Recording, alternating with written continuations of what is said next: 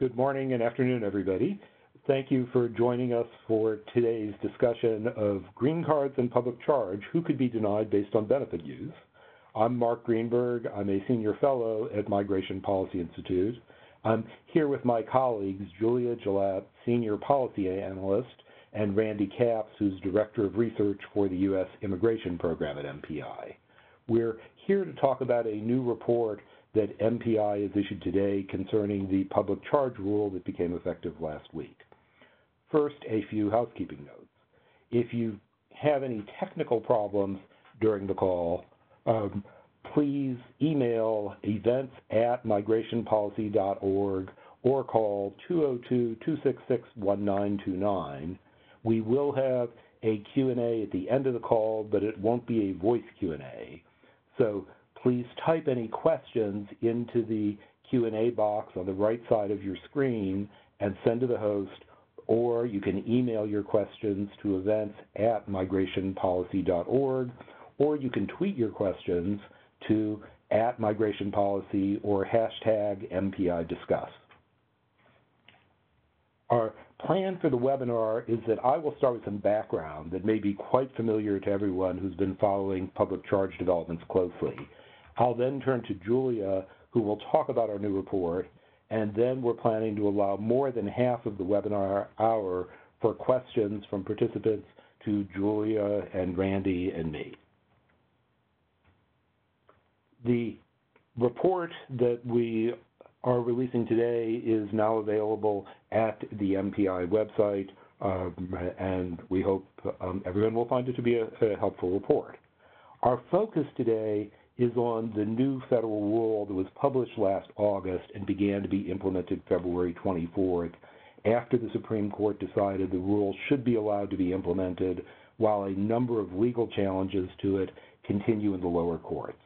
The rule was issued by the United States Citizenship and Immigration Service, USCIS.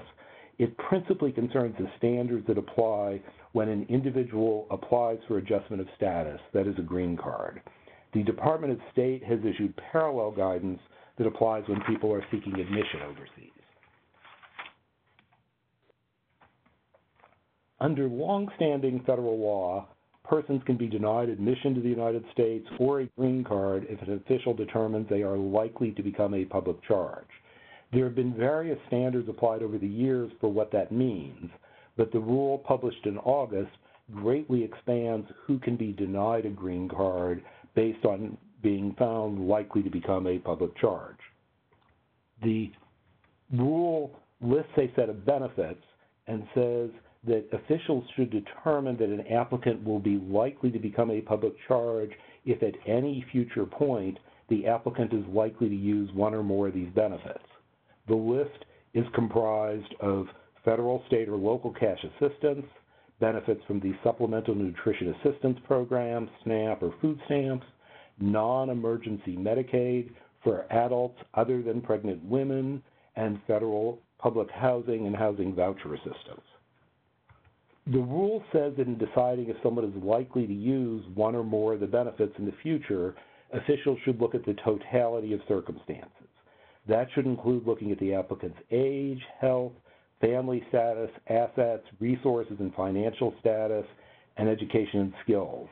Some factors will be treated as positive, others as negative. As part of that process, officials are directed to look at current and past benefit use since the rule became effective, or in the case of cash assistance, any past benefit use. So the focus is on whether someone is considered likely to use benefits in the future. The decision is required to be based on looking at multiple factors, and current or past benefit use is one part of what officials will be looking at. With that as background, I want to emphasize three key points about the rule.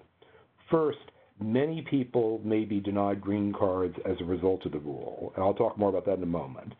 Second, there's already evidence of significant chilling effects on a broad range of benefits and services.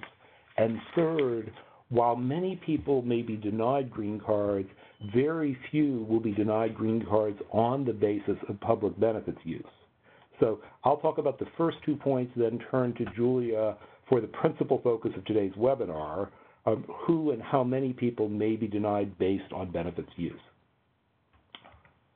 So first, over time, implementing this rule may have profound effects on who gets admitted to the United States or gets a green card, and could result in a very sharp reduction in legal immigration to the United States. In 2018, MPI did an analysis looking at the characteristics of recent green card holders and found 69% of them had at least one negative factor, 43% had at least two negative factors, 19% had at least three negative factors that could put them at risk of denial of a green card.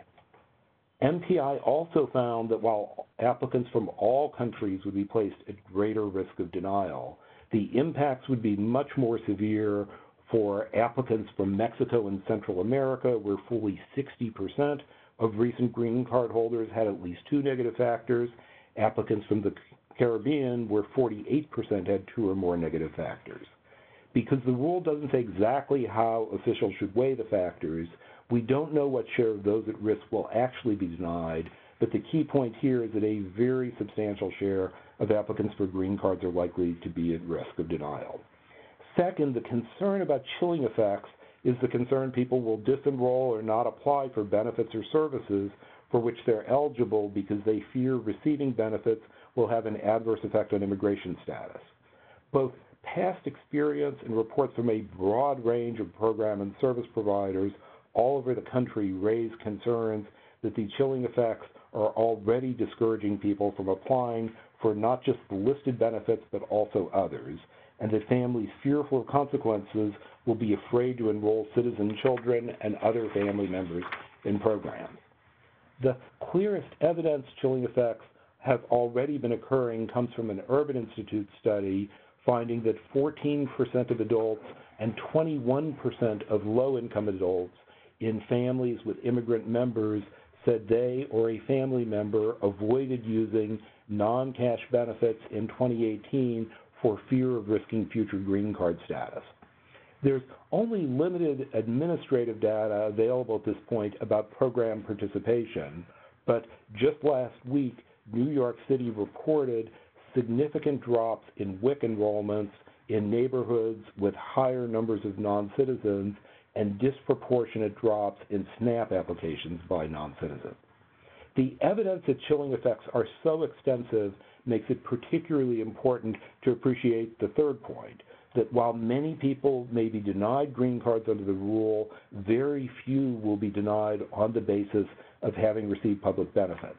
Helping people understand this point may be an important part of efforts to mitigate the chilling effects of the rule, and with that, I'll turn to Julia to talk about the new MPI analysis. Great, thanks, Mark. So Mark has explained that the public charge rule has a forward-looking portion that looks at whether someone is likely to use public benefits in the future, and it also has a backward-looking portion that looks at current or prior public benefits use. I'll be talking now on who could be put at risk by that backwards-looking test. And the bottom line is most people who are applying for green cards who will be put through a public charge test are not eligible for public benefits in the United States. Ever since federal welfare legislation in 1996, mostly only U.S. citizens and green card holders are eligible for federally funded public benefits, and green card holders often have to wait 5 years to become eligible. This Venn diagram shows the overlap of people who may be eligible for benefits and may be put through a public charge test in the future. On the right side are people eligible for public benefits in the United States if they meet other eligibility requirements.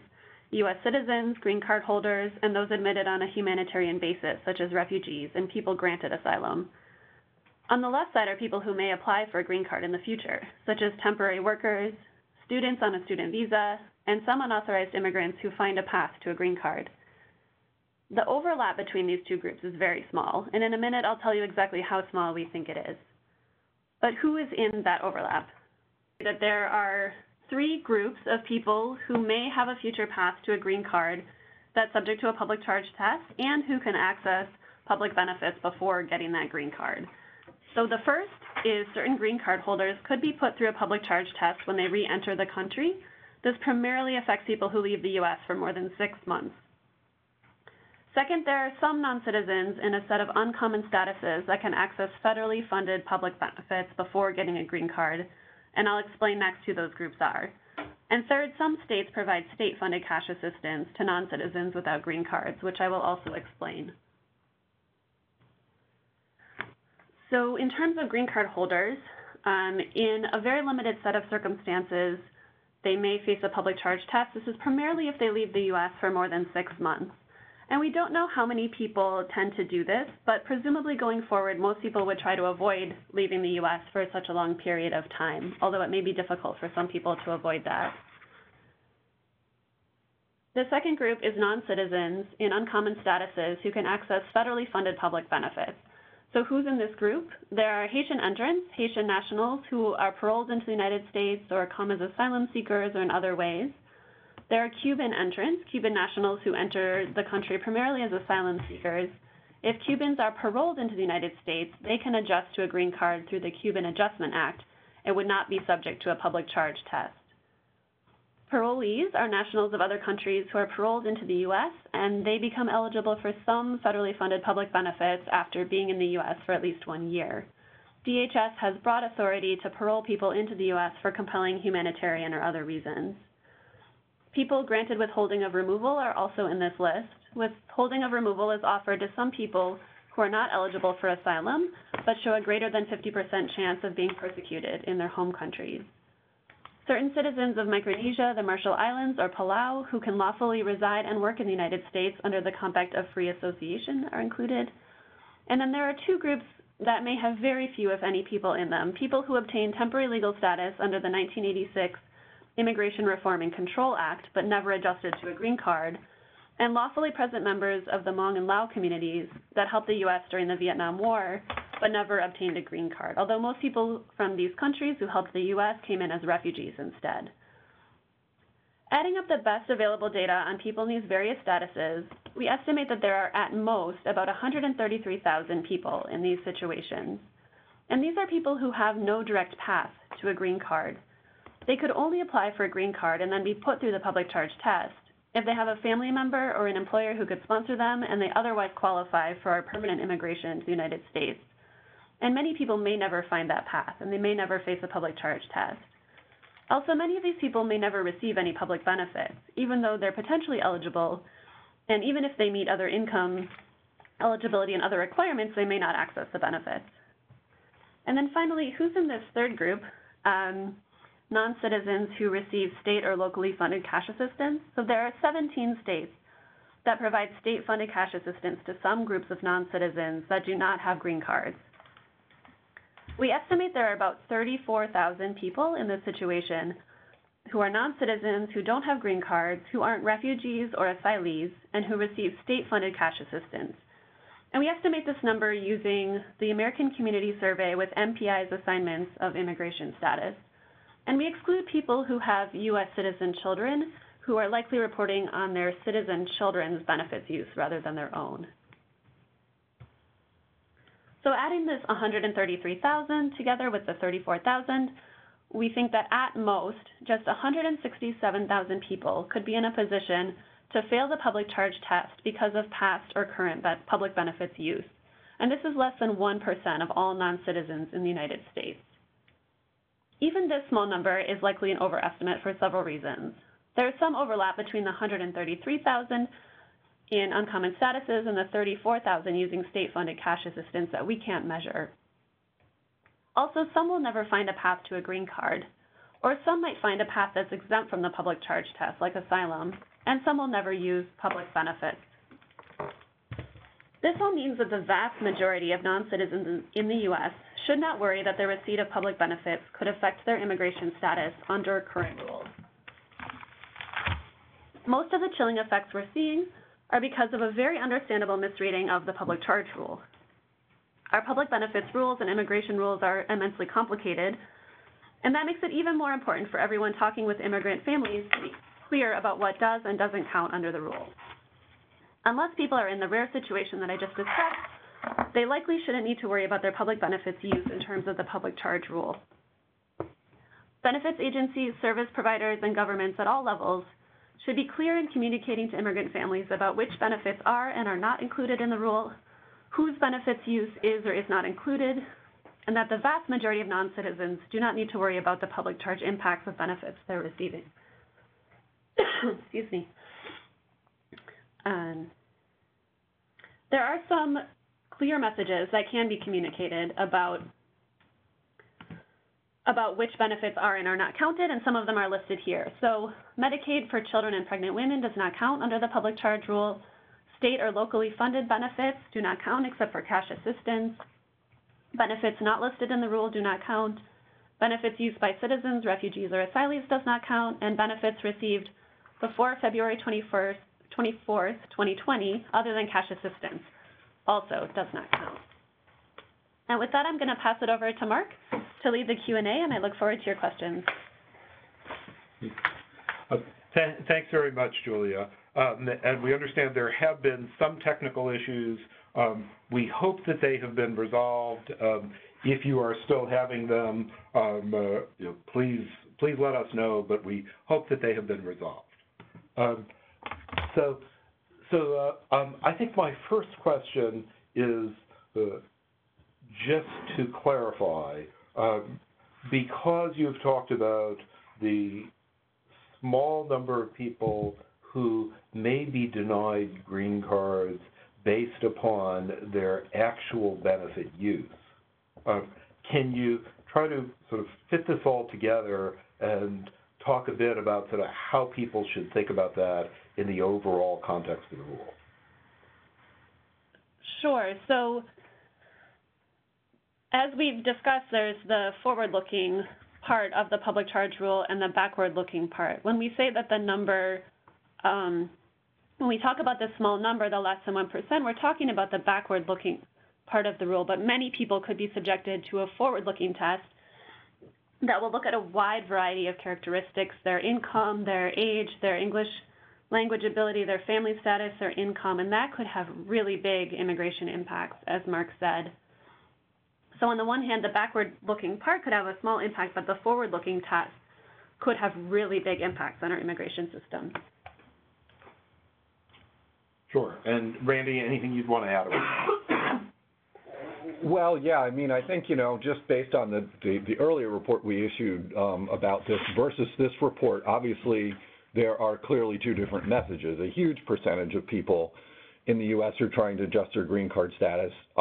Maybe more than half have at least another negative factor that's not current benefits use, whereas like current benefits use is more like maybe 1 to 2% of those who might apply. So it really means that people should be thinking about the other factors that might work against them much more so than their actual benefits used.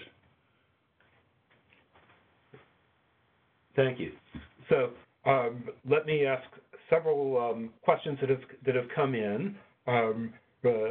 One is, Julia, you talked about people who have green cards who leave the country for at least 6 months.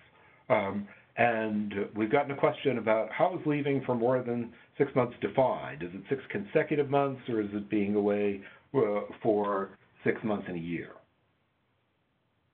My understanding is that it's 6 consecutive months, that if somebody leaves the United States for 6 months at a time and then they come back, they could be subjected to the public charge rule when they re-enter the United States. And I think more specifically, it's at least 180 days in a row.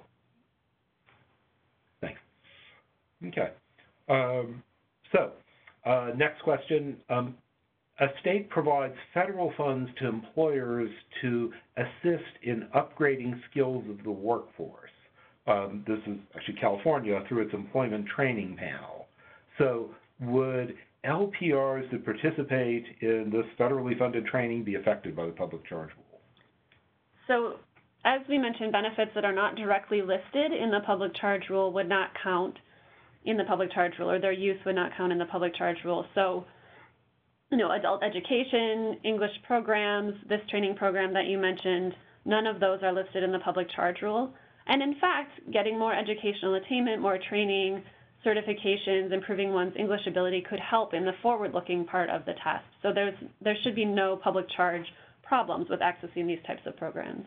And additionally, per that question, if they already have a green card, it doesn't matter unless they leave the country for 6 months. The public charge test is not going to apply to them if they're already LPRs.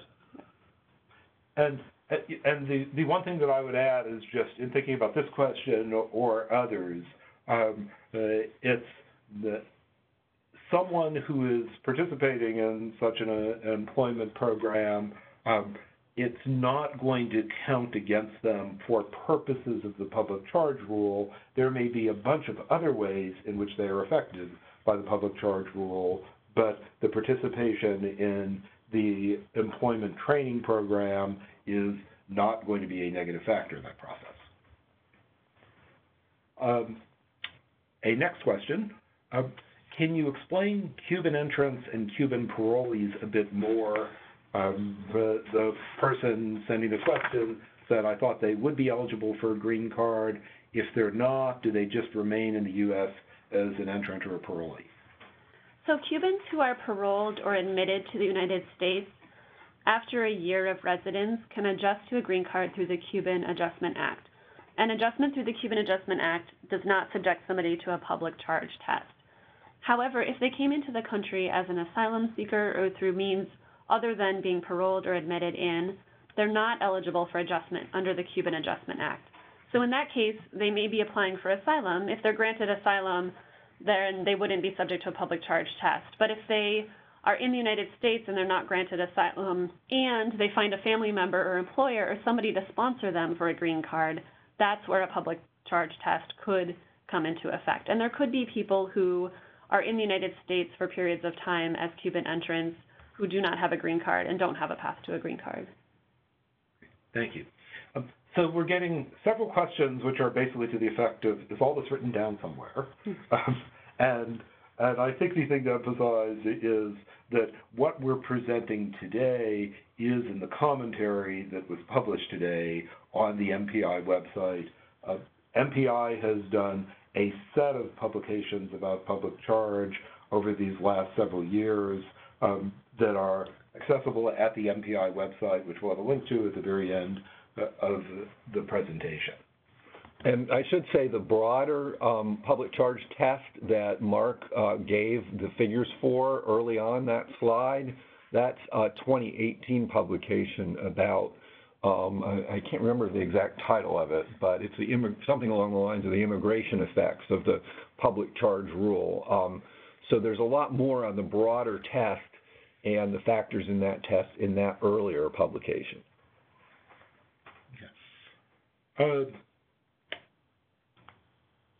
So a next question, would a non-citizen receiving in-state tuition under a tuition equity policy count as receiving a cash benefit and thus trigger counting for use of public benefits under the rule? No, education benefits generally are not included in the public charge test. And I agree with that. And would just add, it's a very specific list of benefits, as you know, as we've noted. The list is laid out in the rule. If something is not in the list, it's not going to count as a public benefit. And on the cash side, it's not any cash, it's cash assistance for income maintenance. So that will include federal cash assistance such as TANF, temporary assistance for needy families, or supplemental security income. It will also include state or local cash assistance, but it's cash assistance for income maintenance.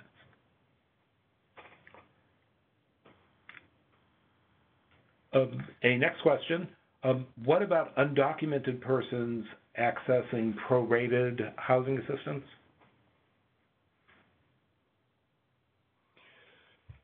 In general, if the assistance is prorated, that is that the immigrant who is applying for a green card is not receiving it. This would apply to food stamps as well in a prorated household. If that benefit is only for other members of the household who are citizens, then it would not count towards the public charge test. It's only when that individual who's applying for a green card is listed as the beneficiary in the program, that it counts for the test.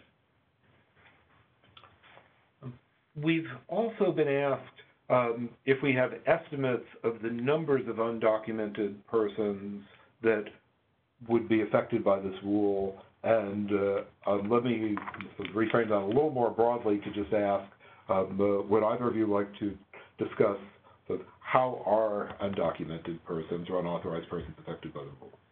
So in general, I mean, unauthorized immigrants are not eligible for the federally funded public benefits listed in the public charge rule, and the great majority of unauthorized immigrants are not eligible for state or locally funded cash assistance where they live. There are some categories of people. It depends really how you define unauthorized immigrant, whether you consider somebody who's in one of those lists of categories that I detailed as an unauthorized immigrant because they're in some kind of temporary humanitarian status. So there could be a small number of people, depending on how you define it, who are unauthorized immigrants who are able to access state or local cash assistance, but that's generally because they have some kind of humanitarian situation. The great majority of unauthorized immigrants would not be eligible for any of the public benefits listed in the rule. Well, I would like to add to that generally speaking, those are lawfully present categories. So if someone's considered not lawfully present, truly unauthorized, by and large, they're not going to be eligible. And additionally, the other thing to think about is that unauthorized immigrants who cross the border illegally or without inspection, it's very hard for them to apply for green cards at all. Even if they have a family member to sponsor them, they are barred for a certain number of years. They have to leave the country for a certain number of years to apply. There were more hardship exceptions to that under the prior administration, but this administration has kind of made that process, again, much more difficult. So visa overstays, who are now something like 40% or so of the unauthorized immigrants, may apply through family members for green cards, but again, they're not going to be eligible hardly ever for these benefits. But people who cross the border illegally, it's going to be very hard for them to have a path to a green card at all. Okay, next question. Should non-citizens who are renewing their green cards be worried about their future use of public benefits? No, there's nothing in the rule about renewing green cards. Again, if somebody already has a green card, the only time that they would have to officially be readmitted, and in which case this inadmissibility test in the public charge rule would be applied, is if they leave the country for 180 days in a row or more. And just to emphasize, all this turns on whether the person with a green card is being treated as seeking admission to the country. Correct. So an important distinction between that and getting a green card renewed. A couple of questions about SNAP. Is there a distinction between children that are U.S. citizens with non-U.S. citizen parents versus children that are themselves in alien status? And would SNAP benefits affect the green card applications of non-U.S. citizen children? So in the public charge test, it's looking at public benefits receipt by the person who's applying for a green card. So in a mixed status family where the children are U.S. citizens who are receiving SNAP, if the parents are non-citizens who then seek a green card, their citizen children's use of SNAP would not count in the public charge test.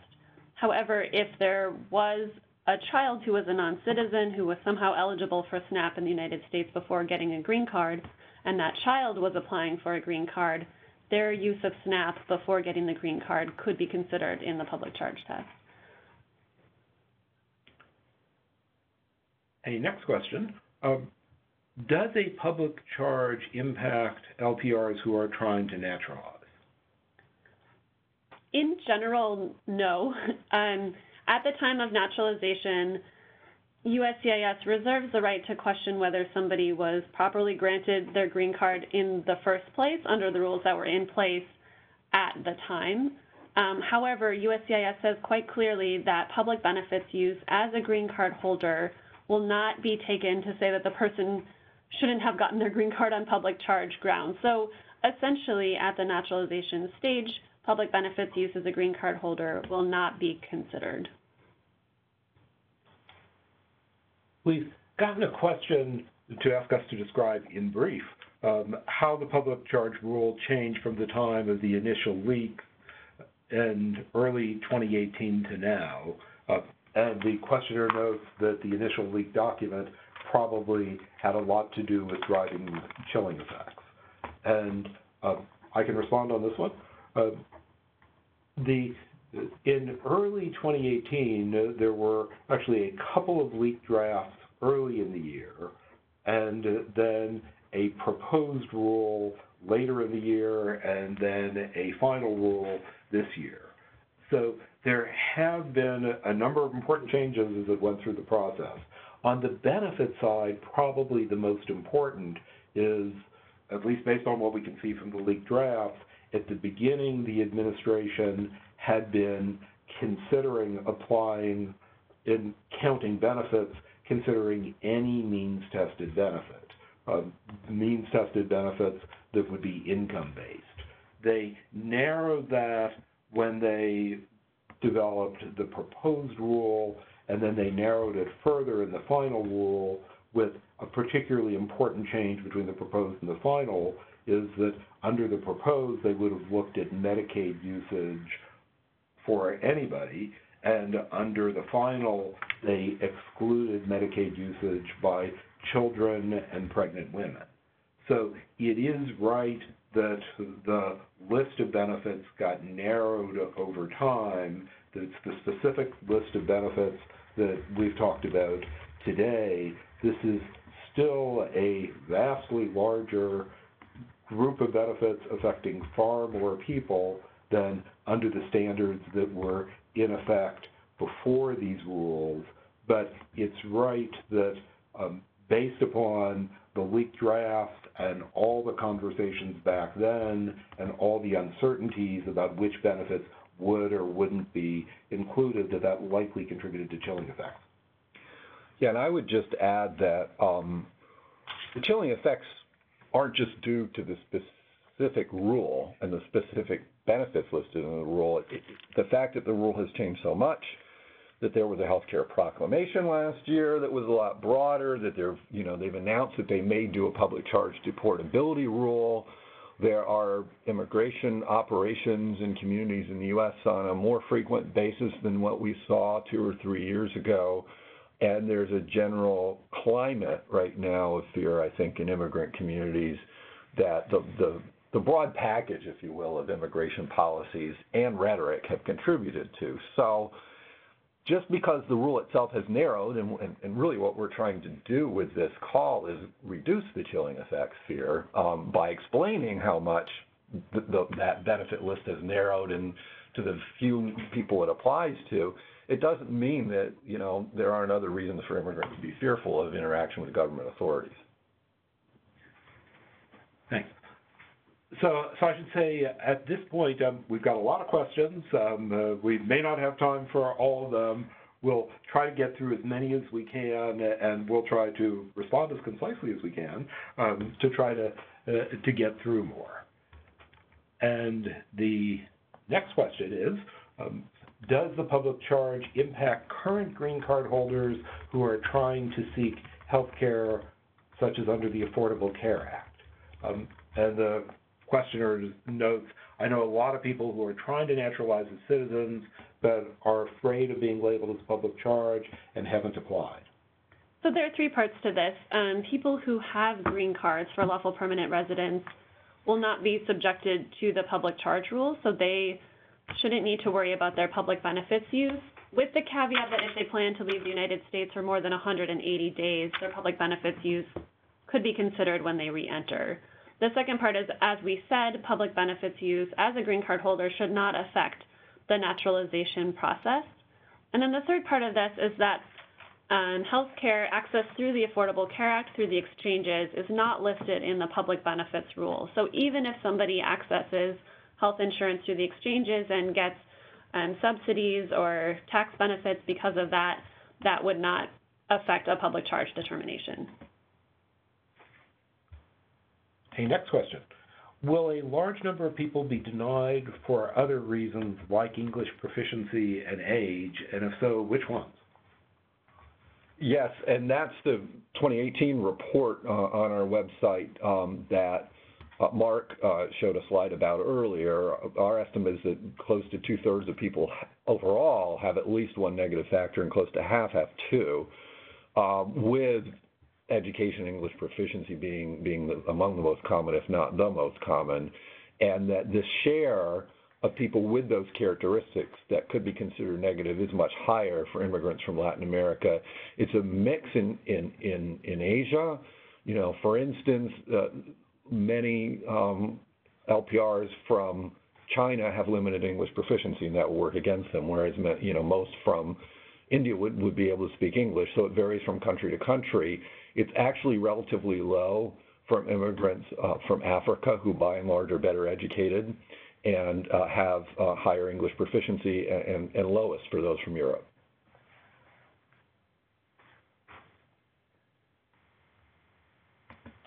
I think the only thing that I would add to it, and I talked about this pretty briefly in my initial remarks, is that it's this totality of circumstances. It's looking at this set of factors, looking at positives and negatives, some heavily weighted, some not.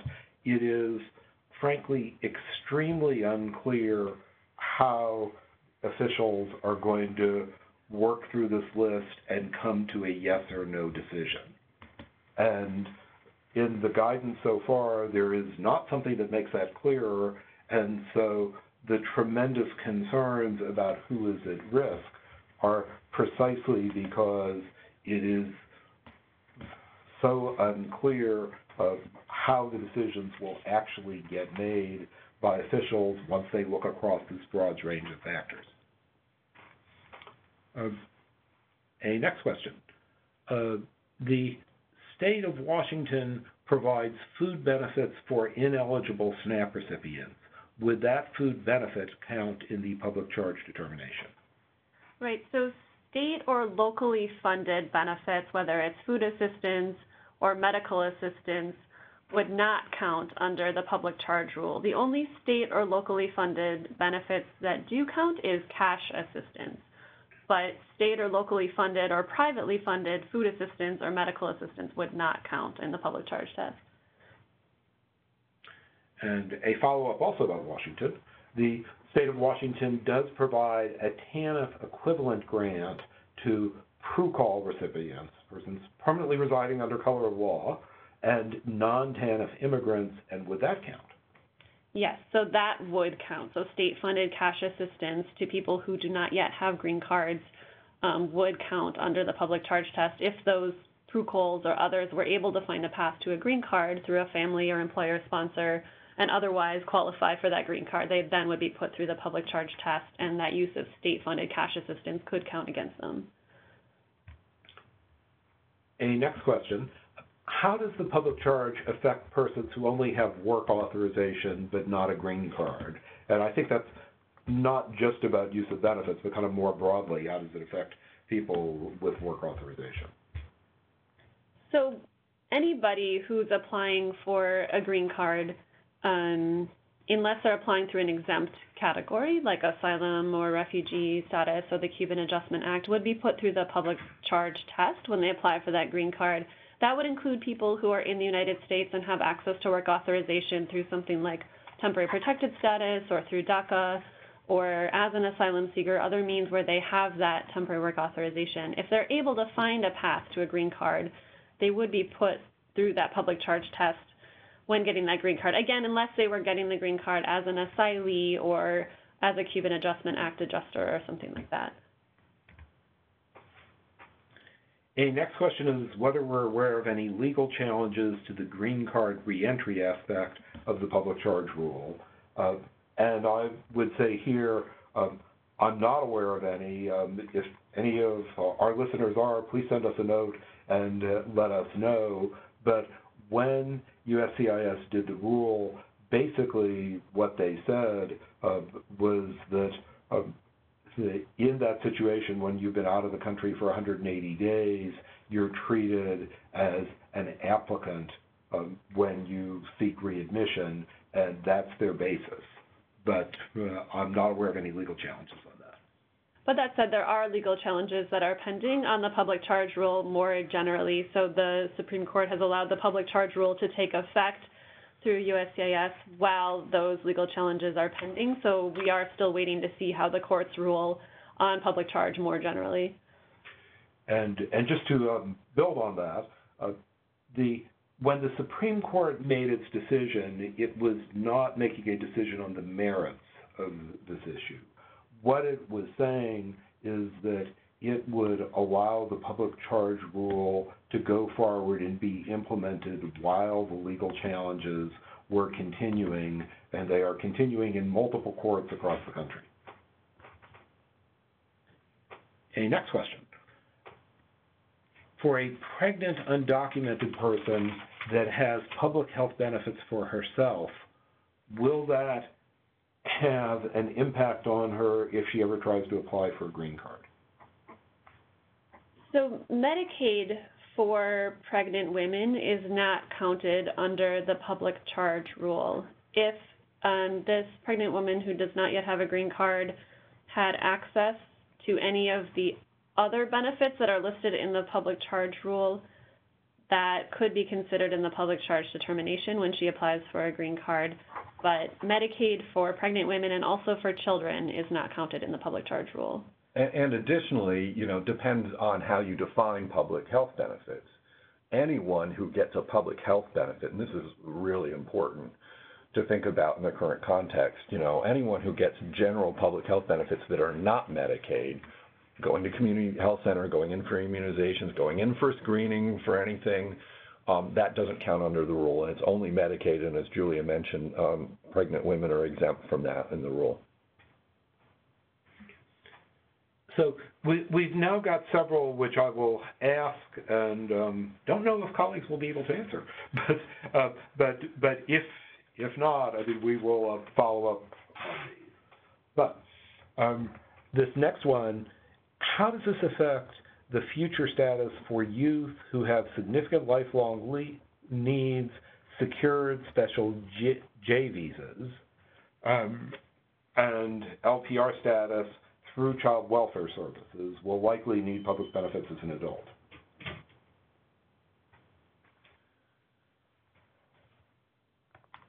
I think that's unclear. I mean, this is definitely, there are going to be some of these less common statuses where people will really need to consult with attorneys to think about this.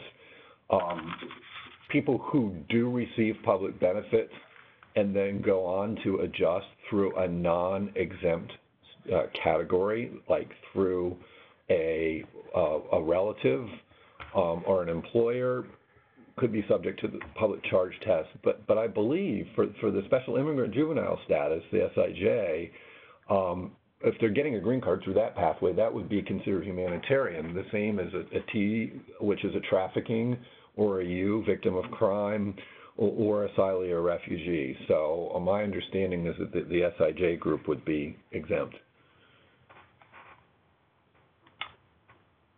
Couple more. If a VAWA applicant marries a citizen while VAWA is pending, will they be subject to public charge? Yeah, again, this is one of those where they would really need to consult with an attorney. The pathway to green card through a spouse in general would be subject to the public charge test, I think, regardless of whether or not the person's in a humanitarian status when they apply. But I think that's going to be a gray area for sure. And some of the statuses that we mentioned earlier, I think, too, are going to fall into that gray area. But if they get the green card based on VAWA itself, it should be humanitarian, similar to SIJ and asylum and refugee status.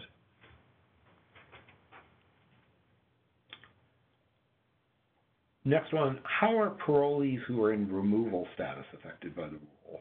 Are they only eligible for refugee benefits for the 8 months? So parolees, after 1 year of residence in the United States, are eligible for some public benefits, Cuban and Haitian entrants, by and large, are eligible for the same public benefits that refugees are eligible for. So in some cases, that could be an 8-month limited benefit. It may depend on the local rules, where they live, which benefits they're eligible for, and how long those last.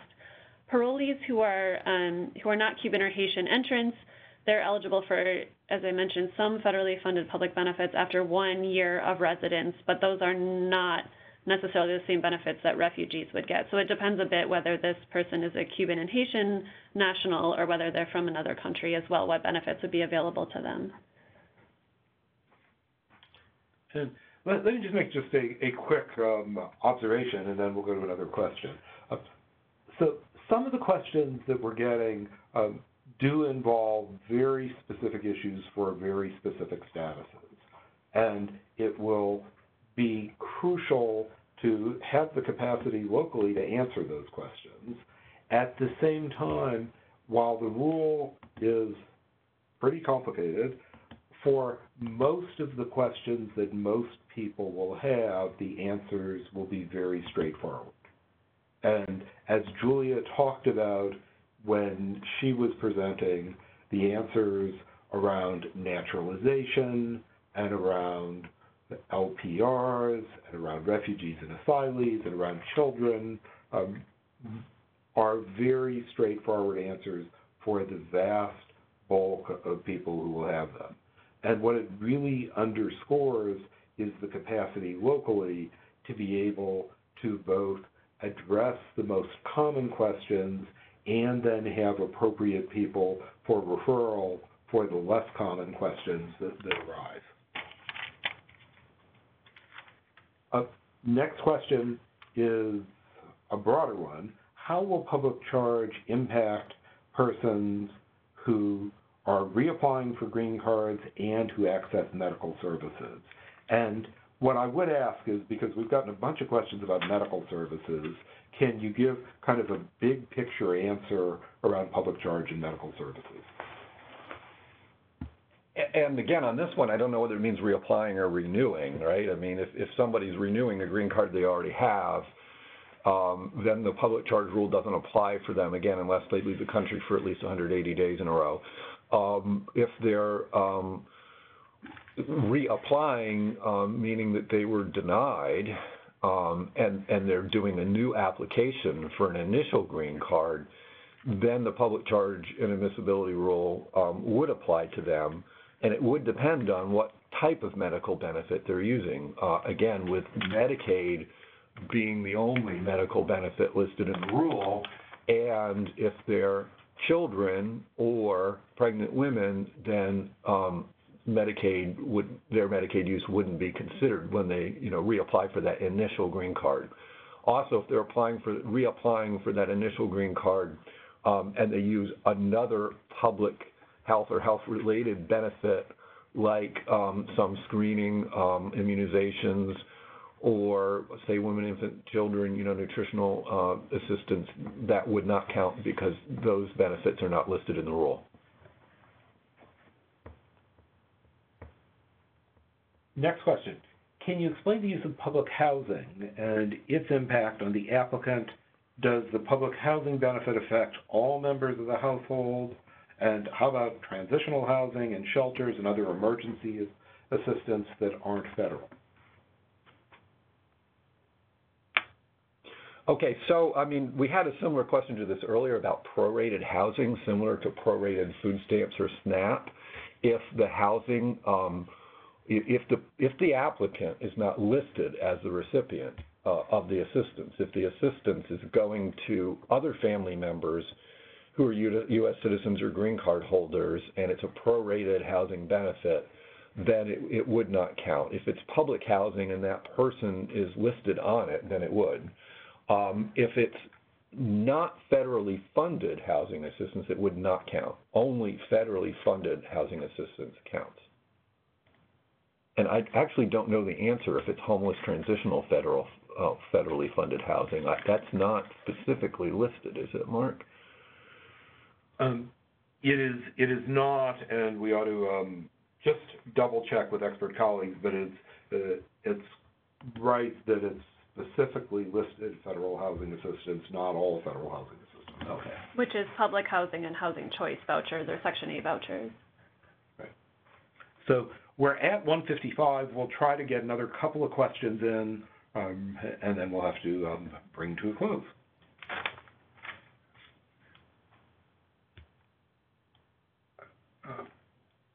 And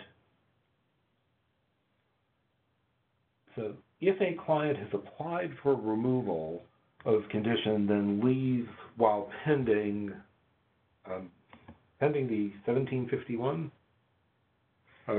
So I'm reading this question. She goes to shelter, gets housing through Section 8. So if somebody has a green card, whether or not they're removing the condition on the green card, my understanding would be that it depends whether or not they leave the country for more than 180 days.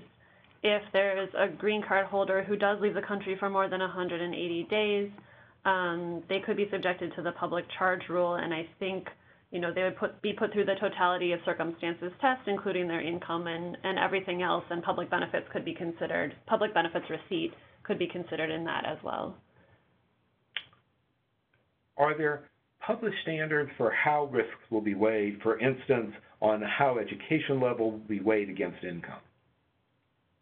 No, I mean, we've looked at the manual, we've looked at the form, we've, read the rule, and, the form asks for everything. They want information on every benefit used. They want information on education, income, all these factors, and the rule says that they'll be weighed.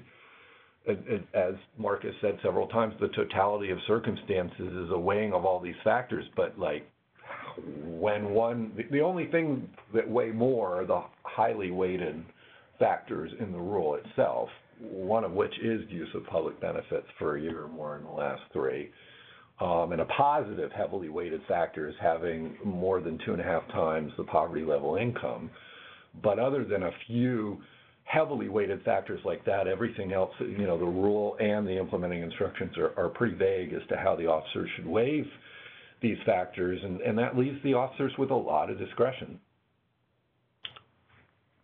We'll have, I think, time for one last question, and let me ask what's potentially a pretty broad one. But in the current context of great concerns around coronavirus and the importance of accessing needed health care and accessing needed screening, what's the connection between that and the public charge rule? And what's the guidance or advice you can provide in light of that? So as we've discussed a bit, use of Medicaid for non-pregnant adults would count under the public charge rule, but use of other health insurance, if it's funded by the state or locally, or subsidized health insurance through the exchanges, would not count. And further, accessing medical care should not have public charge implications. If somebody goes to the emergency room, if somebody goes to a community health center, if somebody goes to the local clinic, whether or not that's a free or reduced price clinic or they're paying out of pocket, that should not have public charge implications. And so, neither should somebody going to get tested for coronavirus or for anything else. So there are a lot of things that should not have public charge implications. Really, the only piece related to health care, related to health, would be for non-pregnant adults accessing federally funded Medicaid. Thanks. So there are a bunch of questions we weren't able to get to. We hope that this has been helpful and informative. We hope the commentary will be helpful as you read it. The commentary is now up on the website. The audio from today's webinar, along with the slides, will be available on the website next week. For any reporters on the call who have further questions, please contact Michelle Middlestadt at 202-266-1910. We've got on this last overhead a link to receive MPI updates and where you can sign up to do so.